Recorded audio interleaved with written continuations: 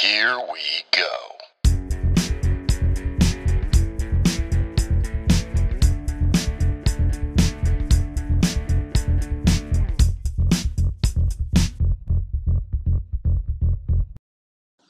Hey, what is up, Encourager? I hope you are doing fantastic as you listen to this podcast episode today. Today, we're going to be talking about speaking and a specific strategy that I use to put talks together.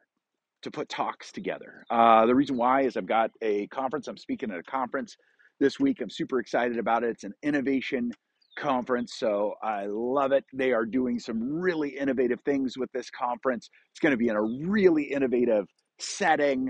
It's going to be about 500, 600 people in the room, and they are really trying to apply principles of innovation throughout the conference, which is great, right? Like I see this happen so often where people will want to talk about innovation, but they don't apply any of the principles to the actual conference or the agenda. So it just feels like any other conference you've ever been to. But with this particular conference, they are doing it differently. They're going to mix it up. They're going to, in some ways, kind of build it around somewhat of the TED model. So a series of shorter talks, different types of breakout experiences, all sorts of really innovative approaches. Now, here's the thing: when I do my keynotes, they are typically in different kind of time slots. So usually a keynote's either going to be 45 minutes, 65 minutes, could be 75 minutes or 90 minutes.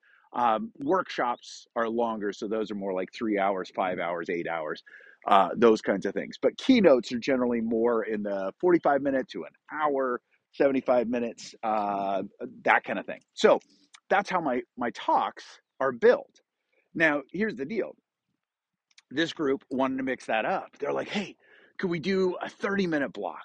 And then could we do a follow-up that would be a 40-minute block? And they're mixing it up. They're doing some things that are different.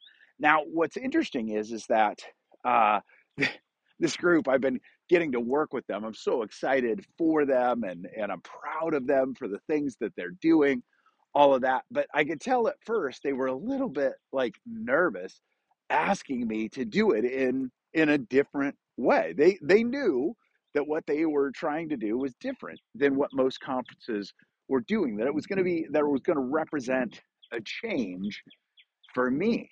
Now, what's beautiful is that I build my talks in a modular format.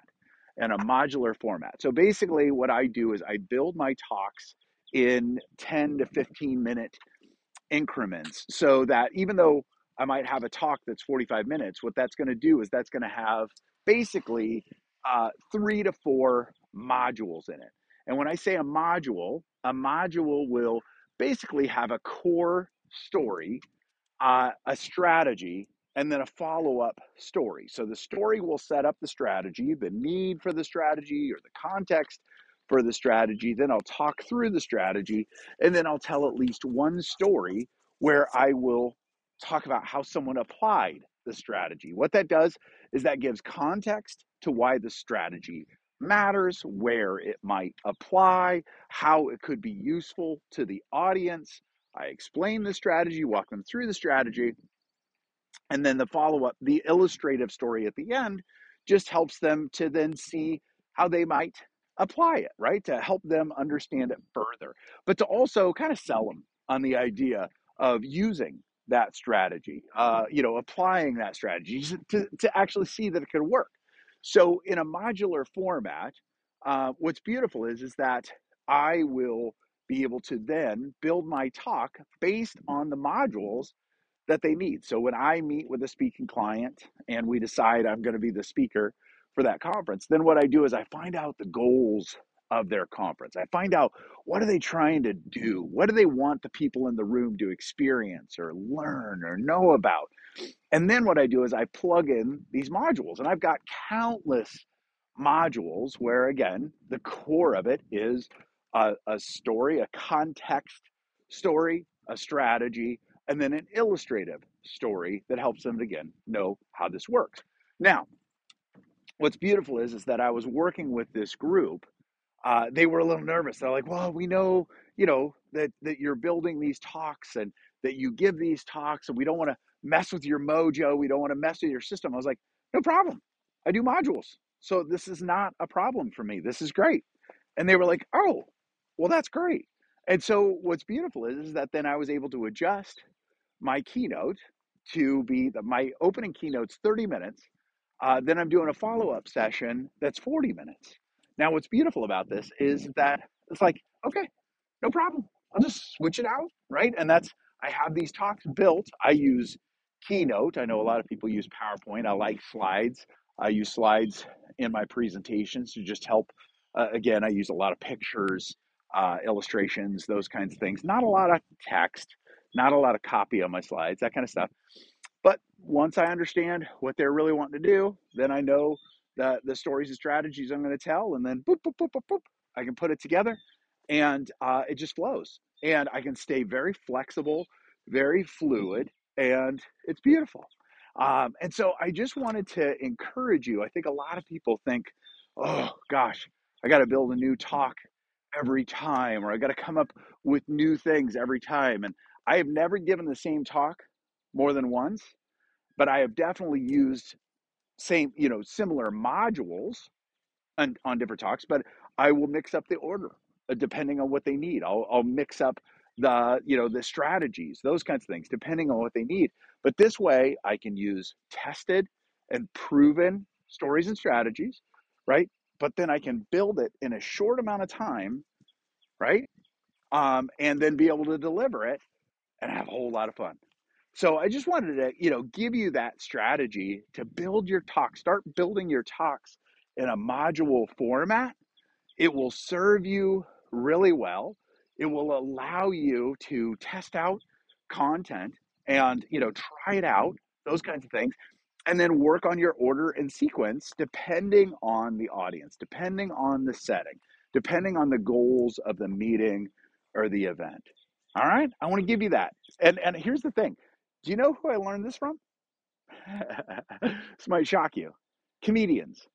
When I was first really working on, becoming a speaker, I, of course, listened and watched some of the greats, Zig Ziglar, Tony Robbins, those kinds of things.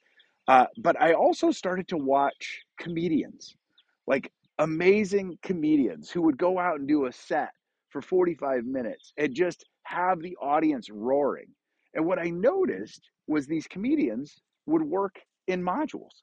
They would basically, they would have their story, they would have their setup, they would have their punchline, but I could see that they were working in modules, and they would work those modules until, they would go to the quiet little seedy little comedy clubs that nobody went to. They would test out stuff and work their way to be on Johnny Carson or Jay Leno or now Jimmy Fallon and all of them, right? And they would work those modules until boom, they could deliver them on a bigger stage. So I learned this strategy from comedians, but it has served me so well because it allows me to test out the content, but it allows me to build content.